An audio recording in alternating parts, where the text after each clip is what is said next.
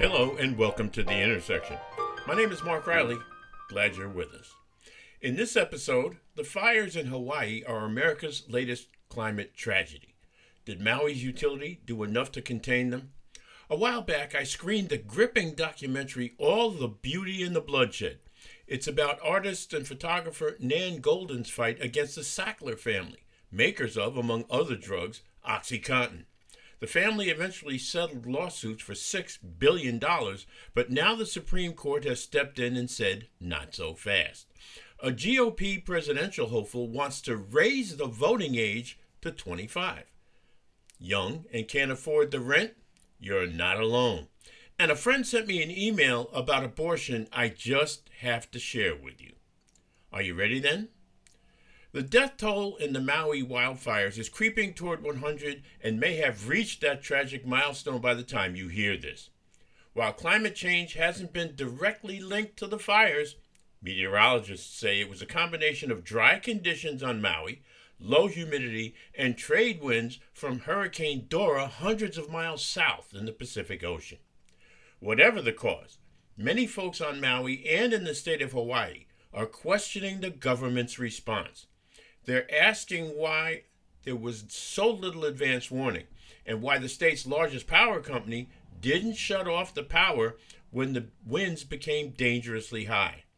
Other states, including California, have adopted what's called a public power shutoff plan. Maui Electric didn't. Over the weekend, several law firms sued Maui Electric's parent company, alleging that the downed power lines caused the fire and that company officials, quote, inexcusably kept their power lines energized despite fire warnings. Fire warnings, by the way, that had gone back a couple days before they actually started. Another issue that's coming up is the response by politicians. When no one takes into account their time-tested ability to deflect blame, or actually when you do take that into account, the political response is just as expected. My first question was, when is Joe Biden going to Maui to show some presidential empathy? Haven't heard anything yet. Maybe we will by the end of the week. You never know.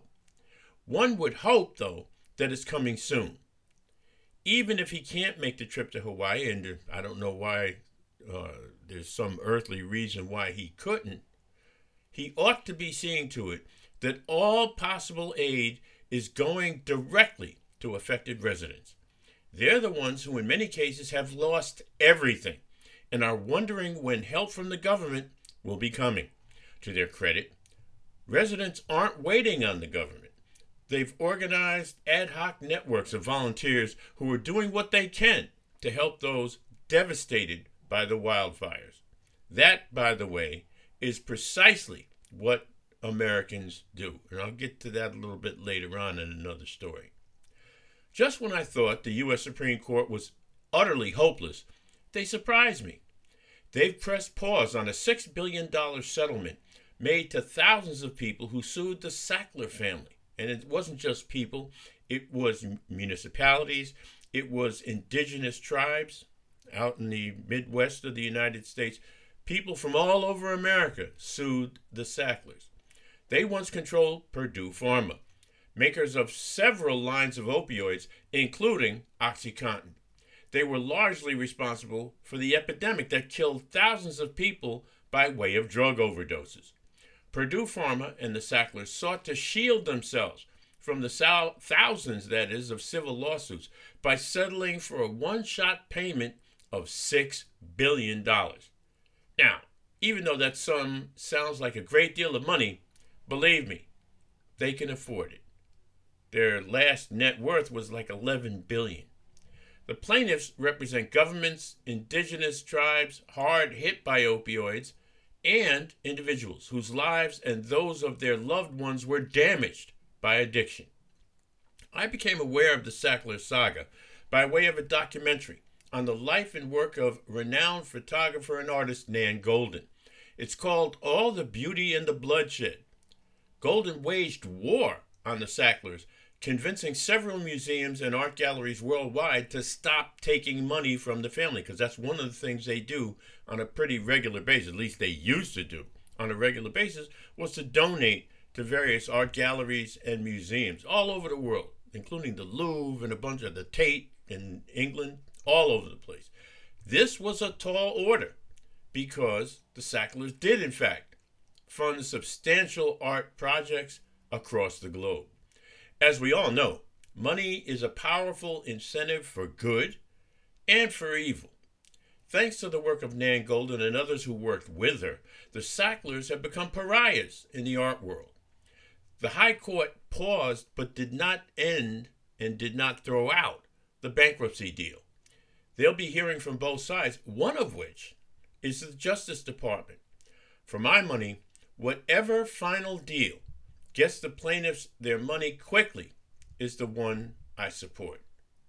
Sadly, that could be the one that shields the Sackler family from liability for what they did to thousands of American families. And if you haven't had a chance to see the documentary about Nan Goldin, at first, when you see it, you think, well, she was the one that did it. It's not done by her. And by the way, it was Oscar nominated. It's about her. It's called All the Beauty and the Bloodshed. And Nan Goldin had an extraordinary career and then became addicted to opioids when she was taking painkillers for a wrist injury. And she waged this one-woman crusade. And one of the things I took from this documentary is that one person, obviously she didn't do it all by herself, but one person can in fact make a difference if they're willing to engage in civil disobedience, if they're willing to be disruptive. And I think there's a message in that for people and for organizations, for that matter, all over the world. Up next, quick question. Who's the guy running for president who wants to raise the nation's voting age to 25? And why does he want to do it? Stick around. This is The Intersection. Wherever you are, you're here with Mark Riley. It's the voice that you know and the information you can trust.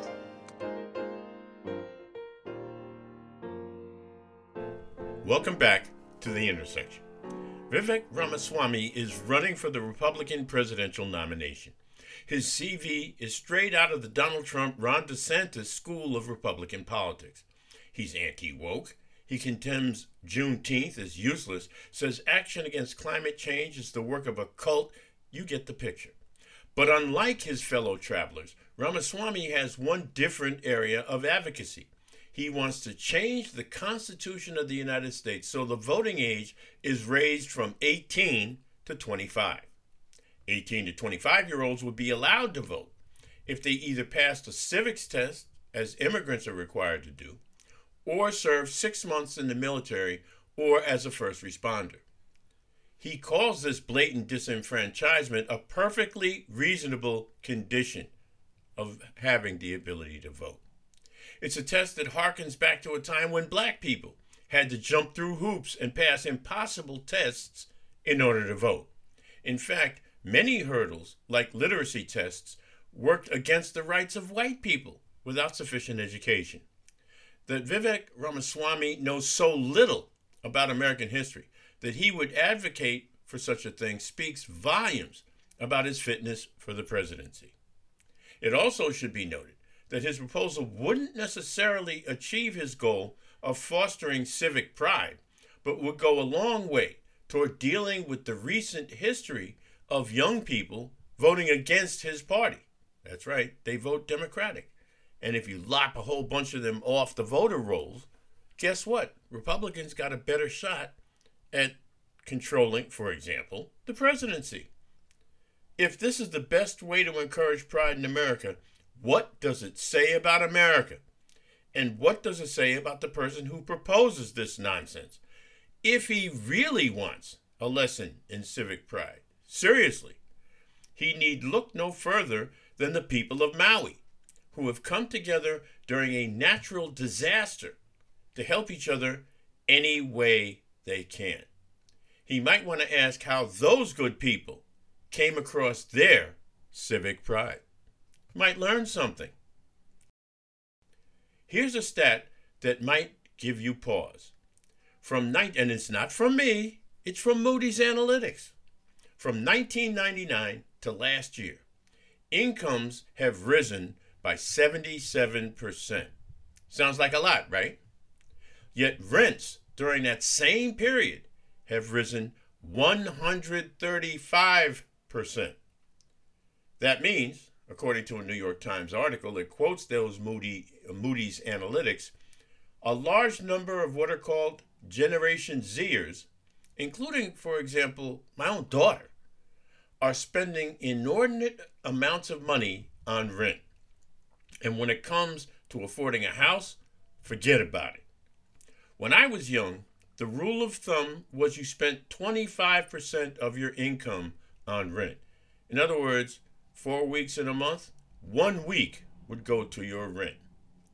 Now, if the Times piece is to be believed, and I have no reason to disbelieve it, people in their 20s are spending anywhere from 50 to 85% of their pay on rent. More and more Generation Zers are opting to live either with their parents or with roommates as a result. And this is not just in expensive places to live like New York City or San Francisco.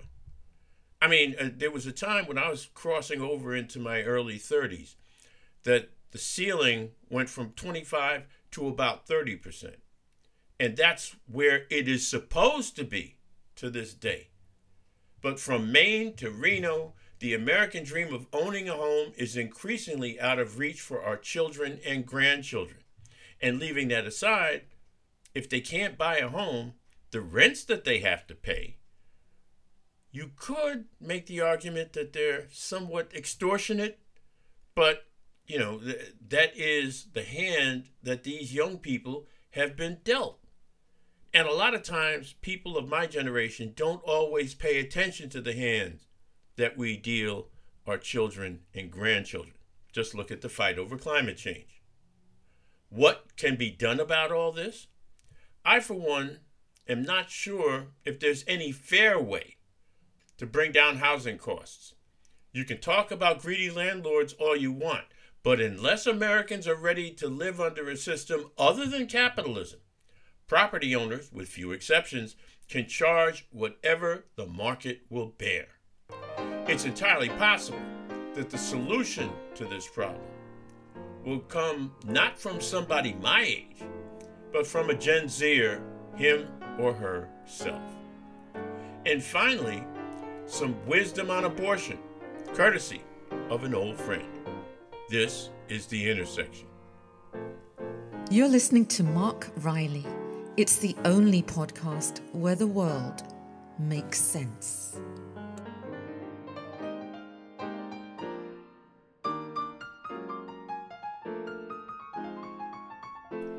Welcome back to The Intersection.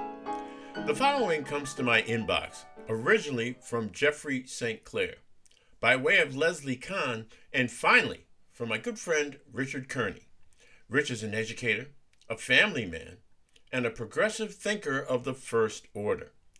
Here's the gist. And by the way, he passes it on to me, and I'm passing it on to you, which is, for me, probably the only good thing about social media. We can pass progressive ideas around just as easily as we can pass around nonsense from influencers and that sort of thing.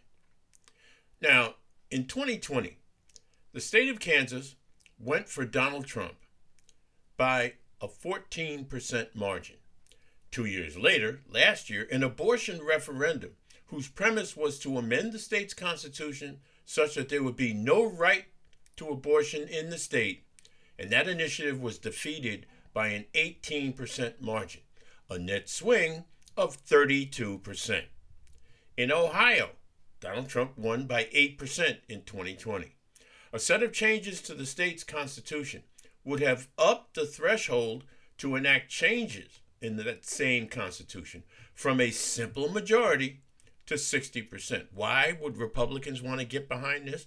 Because they figure it would be more difficult to marshal the numbers to pass a constitutional amendment that would enshrine a woman's right to choose. That one, by the way, failed this year by a 60 to 40% margin, or 20%. That's a net swing of 28% for the progressive side of the aisle. The question being asked is simple. Why don't Democrats nationwide push initiatives that would codify a woman's right to choose into state constitutions across the country? Sure, it may be tough to change the U.S. Constitution, but you see, even red states could be willing to guarantee this right if national Democrats, and I don't want to say what I was getting ready to say there, but if they got behind it. Is there really an electoral downside to this? Sometimes Democrats can be cautious to a fault. And in this case, there's no groundswell of Democratic activity to try and get this done. Certainly not on the national level.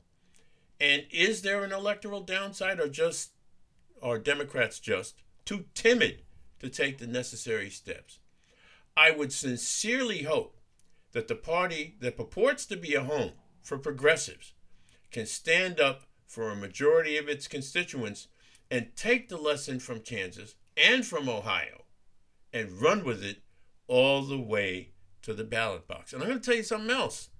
Joe Biden, quiet as it's kept, is running for re-election. I think he ought to be, just like he ought to be over in Maui about now, he ought to be taking the lead on this and saying to different states across the country, why don't you put this into your Constitution?